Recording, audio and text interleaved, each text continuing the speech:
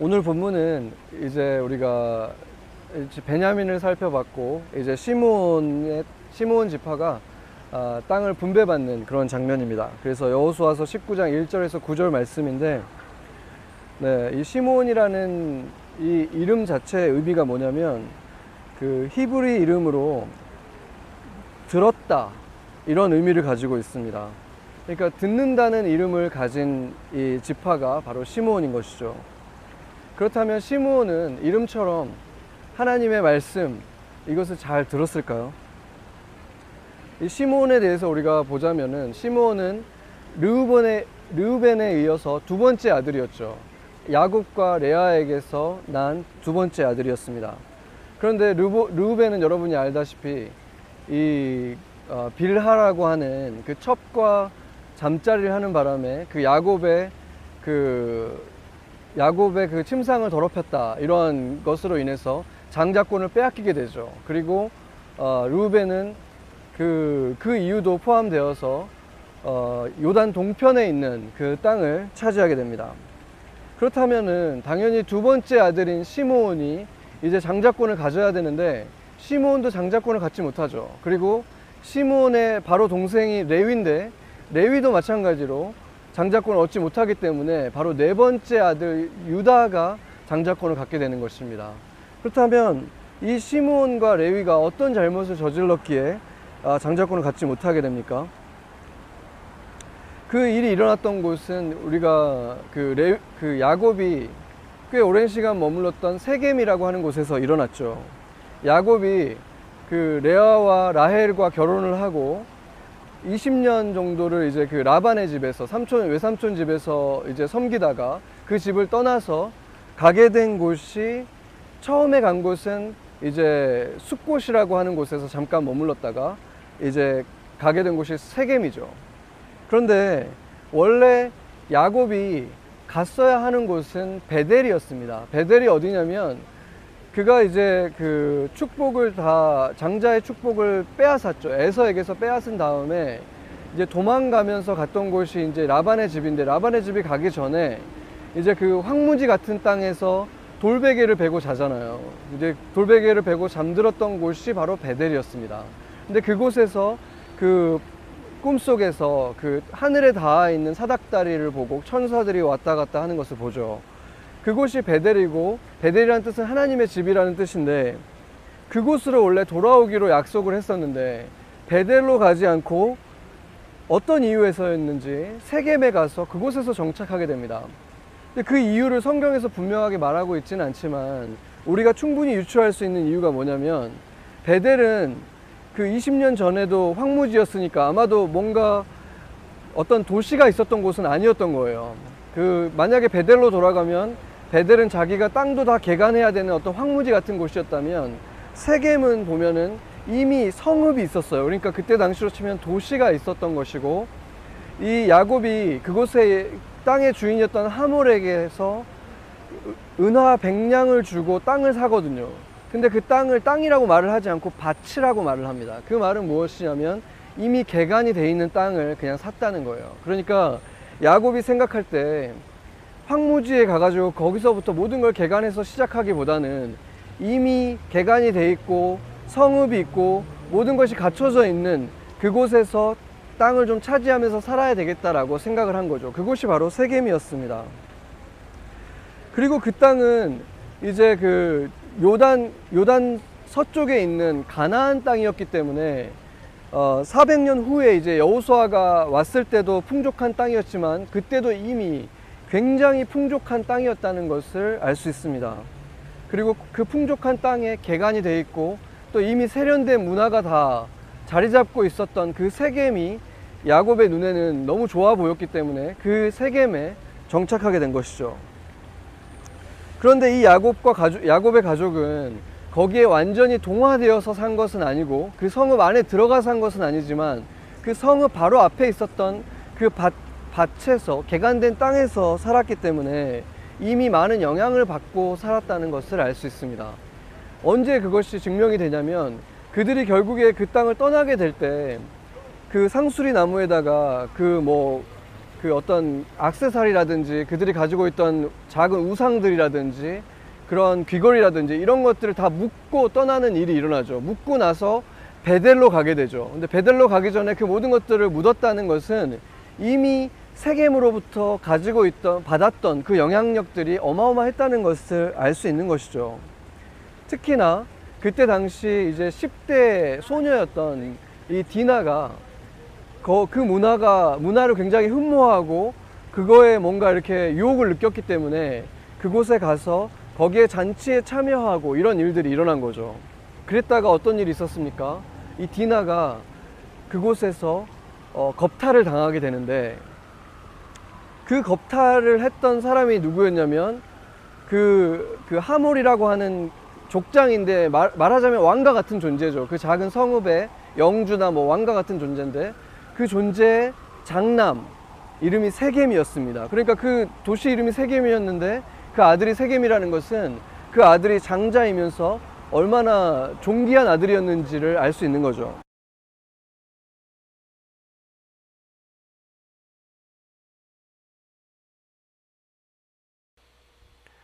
네, 갑자기 순간 이동을 또 tin행 예배당으로 했습니다. 네, 지금 또 예배를 우리가 끝까지 드려야 되기 때문에 비하인드 스토리는 제가 나중에 2부 때 밝히도록 하고 일단은 말씀에 집중하도록 하겠습니다. 네, 제가 브라이언 파크에 있을 때 얘기한 게 마지막이 그 디나가 겁탈을 당했다고 했죠. 디나가 겁탈을 당했는데 그것이 사실은 그때 당시에 어떤 굉장한 범죄로 여겨지는 일은 아니었습니다. 왜냐하면 나중에 그 세겜의 아버지 하몰이 야곱에게 찾아왔을 때 보면은 그들이 굉장히 예의를 갖춰서 찾아왔는데도 불구하고 어떤 사과하는 모습이 조금도 없죠. 왜냐하면은 약탈혼이라는 것이 그렇게 어떤 처자를 간음하고 이렇게 약탈을 해서 이렇게 아내로 삼고 그거에 대한 대가를 나중에 치르는 이런 것이 여기에서뿐만이 아니라 세계 곳곳에서 그렇게 여러 문화에서 발견이 되고, 한국의 뭐 보쌈 이런 것도 있었잖아요. 그러니까 그런 것처럼 심지어 지금도 키르기스탄에서는 상당히 많은 결혼이 그런 식으로 시작된다고 합니다. 먼저 여자를 납치해 가는 식으로 약탈을 하고 그 이후에 값을 치르는 방식인 거죠. 그렇기 때문에 지금 이 세겜과 하몰은 그것에 대해서 사과하는 것이 아니라 이제 어떤 당연한 그 예의를 갖추기 위해서 내가 이 여인을 정말 원하니까 그 원하는 대로 다 주겠다, 이렇게 굉장히 어떻게 보면은 예의 바르게 행동을 하는 거예요. 왜냐하면 지금 그들이 그 땅의 왕이잖아요. 그 땅의 모든 권력과 힘을 가지고 있었고, 어떻게 보면 야곱은 이제 거기서 정착하긴 했지만 여전히 나그네고, 그래서 마음만 먹으면 원하는 여인 하나를 뭐 가져가는 거는 아무것도 아니었죠. 그렇지만 예의를 최대한 갖춰서 원하는 대로 다 해주겠다고 했고, 나중에 이제 야곱의 아들들이 물론 실제로 그걸 정말 원해서가 아니라 이제 어떤 속임수로서, 그렇다면 당신들이 다 할례를 받으면 우리의 가족으로 맞아주겠습니다, 이렇게 제안을 했을 때도 그거를 그대로 다 받아들이죠. 할례를 받는다는 게 하나님을 믿지도 않는 그 이방인들에게 있어서는 큰 고통이고 그런 희생을 굳이 치를 이유가 전혀 없는데, 이 여자 하나 때문에. 그런데 그것을 다 치른다는 것은 그들이 굉장히 예의 바른 모습을 보였고, 특히나 이 세겜이 디나를 정말로 많이 사랑했다, 성경에서 말해주는 것처럼 그렇다는 것을 알 수 있죠. 그래서 그렇게 이제 그 약속을 하고 나서 어떤 일이 벌어집니까? 그 세겜의 모든 남성들이 다 그 할례를 받게 되는데, 할례를 받고 나서 한 3일 정도 지나고 났을 때가 염증이 최고조에 이르고 가장 고통스러워서 꿈쩍도 못하는 바로 그때 이 시므온과 레위가 그 세겜에 들어가서 하몰 왕과 그 세겜을 물론이고 그곳에 있는 모든 남자들을 다 학살시켜버리는 아주 잔혹한 일이 벌어집니다. 그것의 문제는 그렇게 그 학살 자체도 속여서 그렇게 학살한 것 자체도 악한 행동이었지만 그들은 이방인이라고는 해도 아버지와 약속을 한 것인데 그것을 아무렇지도 않게 어겼을 뿐만이 아니라 심지어 아버지도 모르게 그런 짓을 했죠. 그러니까 아버지인 야곱도 그 사실을 전혀 모르고 있었습니다. 그러니까 아버지와 지금 그 나라 왕이 지금 맺은 조약인 것인데, 약속인데 그것을 아버지의 허락도 받지 않고 자기 마음대로 그냥 무시해버리는 이런 모습을 보여주는 것이죠. 게다가 그들이 그 속임수로 사용했던 방법이 할례라는 것이 또 하나의 큰 문제인 것입니다. 할례라는 것은 하나님과 인간이 맺게 되는 성스러운 의식이잖아요. 이제 하나님의 백성이 되었다는 증거로서 하는 것인데 그것을 이용해서 자신이 원하는 자신의 그 적들을 그냥 물리쳐 버리는 그런 행위를 한 것이죠. 그러니까 마치 지금으로 따지면 세례를 주겠다고, 세례를 주면 이제 우리가 같이 가족처럼 지내겠다 이렇게 해놓고 익사를 시켜버리는 거예요. 그 물속에서. 얼마나 잔인합니까? 생각만 해도. 하나님의 앞에서 그러한 행동을 했다는 것은 이 세겜과 레위가 아버지만 두려워하지 않은 것이 아니라 하나님도 두려워하지 않은 그러한 모습을 보여주고 있는 것입니다. 이들은 지금 시므온이라는 이름이 듣는다, 하나님의 말씀을 듣는다라는 이름이라고 했는데 하나님의 말씀도 아버지의 말도 듣지 않고 자신이 생각했을 때 의롭다고 생각하는 일을 행할 때는 누구도 어떤 말도 듣지 않고 자기 멋대로 행하게 되는 그러한 세겜의 모습, 그러한 시므온의 모습이 지금 드러나고 있는 것입니다. 바로 이제 이 사건으로 인해서 야곱은 이 두 지파, 이 두 형제는 시므온과 레위는 땅을 받지 못하고 형제들 가운데서 흩어져서 살게 될 것이다. 이러한 저주 같은 예언을 듣게 됩니다. 그러나 레위는 금송아지 사건, 우리가 몇 차례 언급한 적이 있죠. 그 모세가 십계명을 받으러 온 사이에 이스라엘이 타락을 해서 기다리지 못하고 금송아지를 만들어서 하나님이라고 했다가 나중에 이제 그 모세가 그들을 이제 벌하게 되는 일이 일어나는데 그때 모세의 편에 서서 그 하나님의 이름으로 그 우상 숭배한 이스라엘 사람들을 처단하는데 앞장섰던 사람들이 바로 레위였습니다. 그것을 통해서 레위는 이제 하나님의 기업을 받게 되는 하나님을 기업으로 받게 되는 이 축복을 받게 되는 것이죠. 그런데 시므온은 그런 기회를 얻기는커녕 더 심각한 죄악에 계속해서 빠져들게 됩니다. 이 야곱의 모든 가족들이 이제 그 요셉으로 인해서 이집트로 이주되는 상황이 벌어지잖아요. 그때 그 모든 형제들의 가족의 이름들이 이제 열거가 되거든요. 그게 이제 창세기 46장과 출애굽기 6장에 나오는데 그때 이 시므온에게만 있었던 어떤 특별한 이름들이 등장해요. 그게 뭐였냐면 시므온에게는 가나안 여인으로부터 태어난 아들 사울이라는 아들이 있다. 이것이 2번이나 기록되고 있습니다. 그것이 무엇을 말해줍니까? 지금 다른 형제들은 여전히 가나안 그 여인들과 가족을 맺지 않고 지켜왔는데, 순수성을 지켜왔는데 시므온이 지금 지키지 않고 가나안 여인을 아내로 맞았고 그 아들이 있다. 이것을 지금 창세기와 이 출애굽기에서 2번이나 강조하고 있다는 것입니다. 이것을 보면은 또 한 가지, 아까 그 디나가 세겜과 결혼을 하게 되는 것 자체, 가나안과 섞이는 것 자체에 대한 어떤 하나님에 대한 충성심과 사랑 때문이 아니었다라는 것을 알 수 있게 되는 거죠. 그냥 그 자기의 자존심이 상하고 그 분노 때문에 복수국을 저질렀던 것임이 더 명확해지는 것입니다. 가나안의 여인을 그렇게 아내로 맞는 것은 하나님이 금지하고 있었던 일이라는 것을 알고 있었지만 그것을 듣지 않고 하나님의 말씀이 안중에 없는 이 시므온의 모습이 계속해서 나타나고 있는 것이죠. 그리고 우리가 이제 잘 아는 그 바알 보올 사건이 있죠. 그것은 이제 출애굽 당시에 민수기 25장에 기록되어 있는 것인데, 발람과 발락이 둘이 이렇게 수를 써서 그 모압에 있는 어떤 그 무당 같은 여인들, 행음하는 그 여인들을 이 이스라엘 지파의 진영에 보내서 이스라엘의 남자들을 미혹해서 그들과 행음도 하고 그들과 같이 그 우상들을 같이 가지고 와서 거기서 잔치도 벌이고 우상 앞에서 절하고, 이런 아주 황당한, 아주 악한 일이 이 이스라엘 진영 안에서 벌어진 거예요. 그것 때문에 하나님께서 분노하시고 그 이스라엘 진영 안에 전염병이 돌아서 수만 명이 죽게 되는 일이 벌어지게 되는데, 그때 그 현장에서 붙잡힌 그 사람의 기록이 25장에 기록되어 있는데, 그게 누구였냐면 시므온 지파의 수장이었던 시므이라고 하는 사람이었습니다.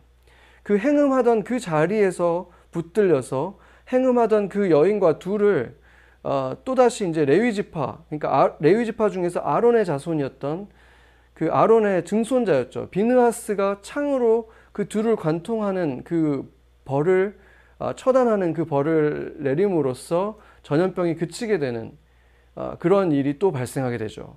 여기서도 레위는 다시 한번 하나님의 편에 서서 악을 처단하는 일에 쓰임을 받는데, 이 시므온은 지금 그 악행의 주역이 되어 있는 모습을 보게 됩니다.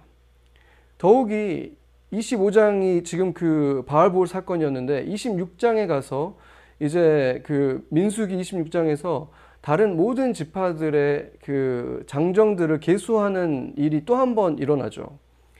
그런데 그때 가장 많이 숫자가 줄어든 지파가 어디였습니까? 바로 이 시므온 지파였습니다. 시므온 지파는 민수기 1장에서는 거의 6만 명에 달하는 그 장정들이 있었는데, 이 26장에 와서는 22,200명, 그러니까 거의 37,000명 정도가 사라진 거예요.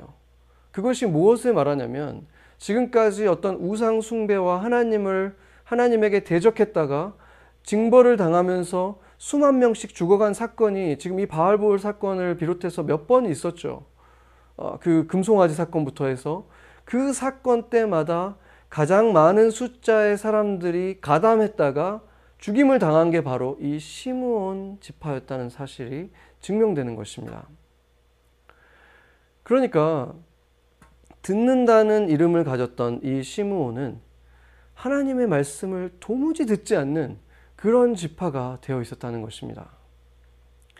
그런데 하나님께서는 이 시므온 지파를 그냥 그렇게 버리시진 않았습니다.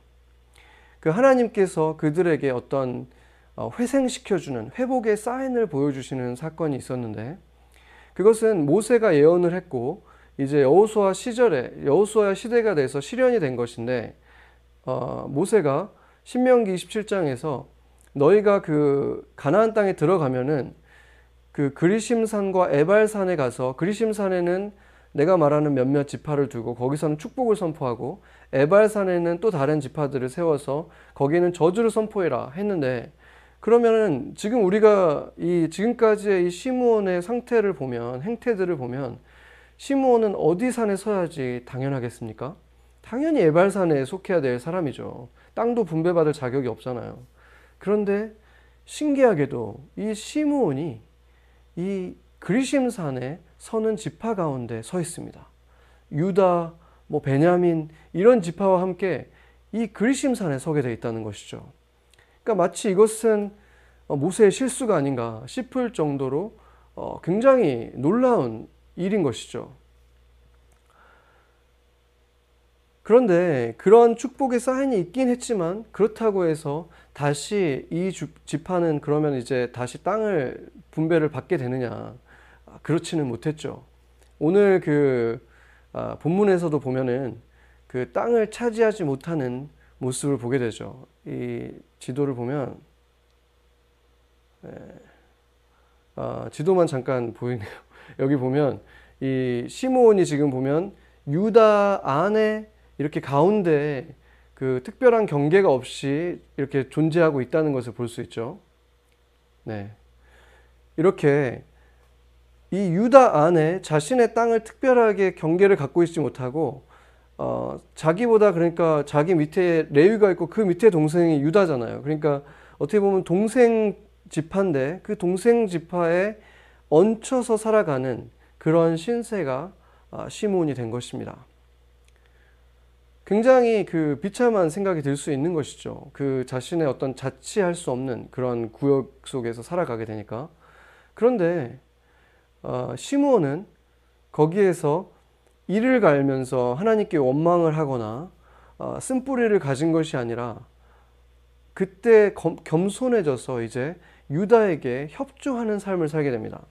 사사기에 보면은 이제 유다가 자신의 형제 시므온에게 우리가 제비를 뽑아 얻은 땅에 같이 가서 그곳에 가나안 족속과 같이 싸웁시다 이렇게 몇 번 제안하는 장면이 나오는데 그때마다 시므온이 그와 함께 가니라 이렇게 말하고 있습니다. 그러니까 전혀 토도 달지 않고 그냥 따라가서 같이 싸우는 거예요.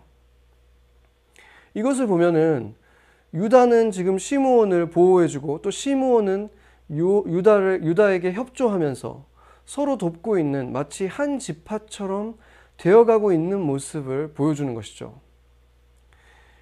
한국이 특별히 좀 그런 것이 강하지만 많은 문화에서 보면은 그 아버지의 성을 이제 자식들이 따라가잖아요. 그러다 보면은 그게 이제 그 남아 선호 사상의 원인 중에 하나가 되는 것이죠. 왜냐면은 이 자신의 그 성이 하나 이제 딸만 있는 분들은 그 아래에 이제 자신의 성을 따라가는 손자들이 없어지잖아요. 그렇기 때문에 이제 남아 선호 사상의 원인이 되기도 하는데 바로 그런 이유 때문에 유다에 흡수되어서 자신의 정체성이 점점 사라져간 이 시므온의 신세는 비참하게 여겨질 수 있는 것이죠. 그런데 놀라운 것은 이 성경의 마지막 책이 요한계시록이잖아요. 그 요한계시록에 보면은 물론 상징적인 부분도 없지 않아 있지만 거기에 12개의 지파들이 나타나는데 모든 지파가 다 있는 게 아니에요. 왜냐하면 거기에 단지파와 에브라임 지파는 빠졌어요. 그런데 빠지지 않고 등장한 지파가 시므온이 등장하고 있다는 거예요. 유다와 섞여서 사라져버린 것이 아니라 그 마지막 때에 다시 이 시므온 지파가 그들의 정체성을 그대로 유지한 채로 살아있다는 것입니다.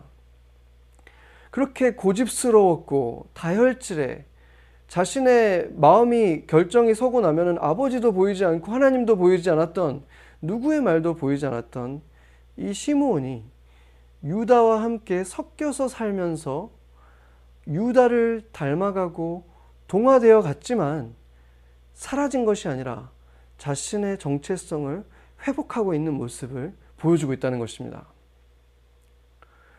우리가 뉴욕, 뉴저지에서 살고 있기 때문에 여러분들도 유대인들을 아마 많이 접하고 아는 분들 중에 유대인도 있을 거예요.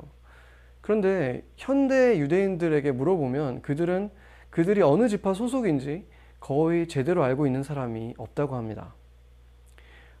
대부분의 사람들은 안다고 말하는 사람들은 레위라고 하거나 아니면 코헨이라고 하거나 아니면 유다라고 하는데 레위와 코헨은 다 제사장, 그러니까 레위에서 나온 파생된 것 중에 하나가 코헨이죠.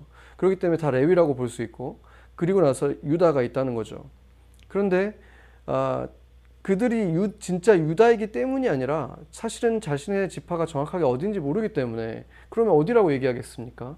당연히 유다라고 얘기할 수밖에 없죠. 가장 축복받은, 그러니까 하나님에게 어떤 자랑스러운 그런 지파이기 때문에 그렇게 말하는 것일 뿐이지 실제로 학자들에 의하면은 그것이 사실이 아니라고 합니다. 너무 많이 섞였고 그 이방인들과도 너무 많이 섞였고 또 자기들 안에서도 많이 섞였고 그렇기 때문에 사실상 지금 유대인인지 아닌지도 불분명한 정도로 유대인이라는 정체성조차도 분명하지 않기 때문에 그 안에서 지파를 따지기는 더 힘든 그런 게 현실이라는 거죠. 그러고 보면은 그 이미 신약 성경에도 어느 지파 소속인가가 더 이상 그렇게 중요하게 다뤄지지 않고 있다는 것을 볼 수 있습니다. 그 근거가 되는 것이 이 예수님이 유다 지파였고 바울은 베냐민 지파라고 분명하게 말하고 있긴 하지만 그 외에 나머지 12 제자들 그리고 다른 등장인물들이 어느 지파인지 거의 언급하고 있지를 않다는 것입니다. 그들이 어느 지파인지 굉장히 중요했다면 최소한 12 사도가 어느 지파인지 나와야 하는데 그런 언급이 없다는 거죠. 그렇기 때문에 이 시므온 지파가 그러면 나중에 어떻게 됐을까? 이것을 확인하기란 쉽지 않죠. 그런데 이 복음서에는 이 시므온이라는 이름을 가진 아주 상징적인 인물이 하나 등장합니다. 그 예수님의 부모가 아기 예수를 안고 이제 그 성전에 갔을 때 두 명의 어떤 예언자 같은 사람을 만나잖아요. 한 명은 안나라고 하는 여인인데 그 여인은 아셀 지파라고 특별하게 그 지파를 말하고 있어요. 그런데 다른 한 명이 누구였습니까? 시므온인데 이 시므온은 어느 지파인지 말하고 있지 않습니다. 그렇기 때문에 그 시므온은 사실 어느 지파라는 정체성보다 그 이름의 정체성이 더 상징적으로 중요하다고 볼 수 있는 것이죠. 그런데 이 시므온이 어떤 행동을 했는가 우리가 한번 누가복음을 통해서 좀 보겠습니다. 성경에 있는 분들은 한번 찾아보면 좋을 것 같은데 누가복음 2장에 나와 있습니다. 누가복음 2장 25절에서 32절입니다. 제가 읽겠습니다. 예루살렘에 시므온이라 하는 사람이 있으니 이 사람은 의롭고 경건하여 이스라엘의 위로를 기다리는 자라 성령이 그 위에 계시더라. 그가 주의 그리스도를 보기 전에는 죽지 아니하리라 하는 성령의 지시를 받았더니 성령의 감동으로 성전에 들어가매 마침 부모가 율법의 관례대로 행하고자 하여 그 아기 예수를 데리고 오는지라. 시므온이 아기를 안고 하나님을 찬송하여 이르되 주제여 이제는 말씀하신 대로 종을 평안히 놓아주시는도다. 내 눈이 주의 구원을 보았사오니 이는 만민 앞에 예비하신 것이요 이방을 비추는 빛이요 주의 백성 이스라엘의 영광이니이다 하니. 아멘. 굉장히 읽을 때마다 아주 뭉클한 장면이죠. 하나님 앞에 신실하게 살았던 어떤 한 분의 마지막 장면 같은 거죠. 하나님께서 이 사람의 삶에 마지막 주었던 그 마지막 임무를 마치는 것을 이렇게 복음서에 아주 디테일하게 기록하고 있는 모습이 너무나 뭉클한 거예요. 근데 이 사람을 보면 어떤 사람인지 놀랍지 않습니까? 의롭고 경건한 사람이었고 이스라엘의 위로 메시아를 기다리고 있는데 성령이 그 위에 계신다는 거예요. 마치 예수님과 같이 성령이 비둘기처럼 위에 있었던 예수님처럼 그런 사람이라는 거죠. 아직 오순절이 임하지도 않았는데 이미 성령과 함께 살아가고 있는 아주 특별한 사람이라는 것을 알 수 있습니다. 그리고 그가 그리스도를 보기 전까지는 몇 살이 되어도 죽지 않을 것이라는 성령의 지시를 받았고 실제로 그렇게 살아가고 있었다는 것, 그리고 성령의 감동을 받아서 성전에 들어가서 그 정확한 타이밍에 예수의 부모가 오고 있는 타이밍에 딱 만나게 되는 이런 것들이 정말 놀라운 모습이죠.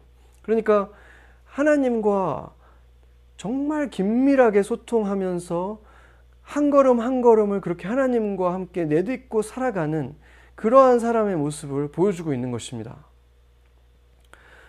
이 시므온의 모습을 보면 시므온이란 이름과 너무나 잘 어울리는 거죠.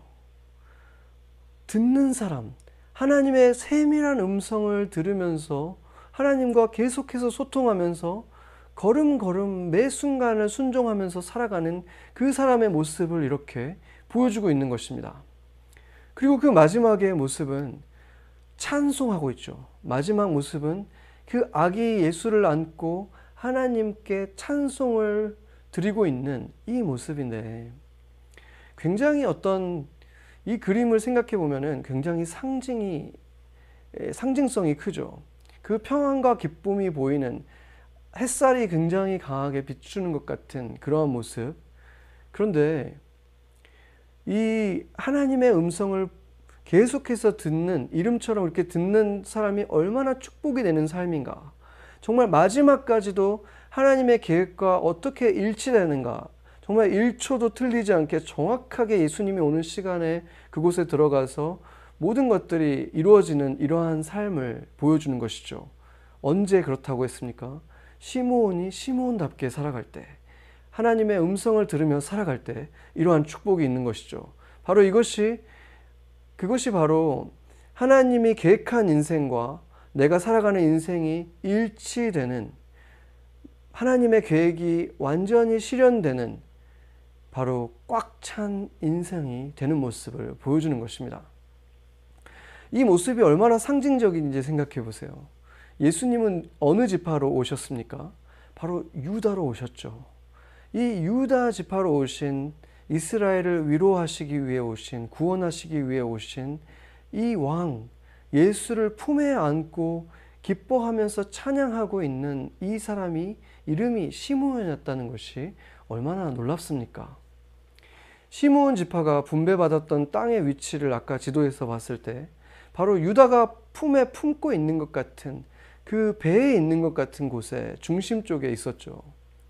그런 모습인데, 그렇게 가장 축복을 받은, 약속을 받은 이 유다가 시므온을 품고 있고, 또 지금은 시므온이 또 유다를 품으면서 찬송을 하고 있다는 것입니다.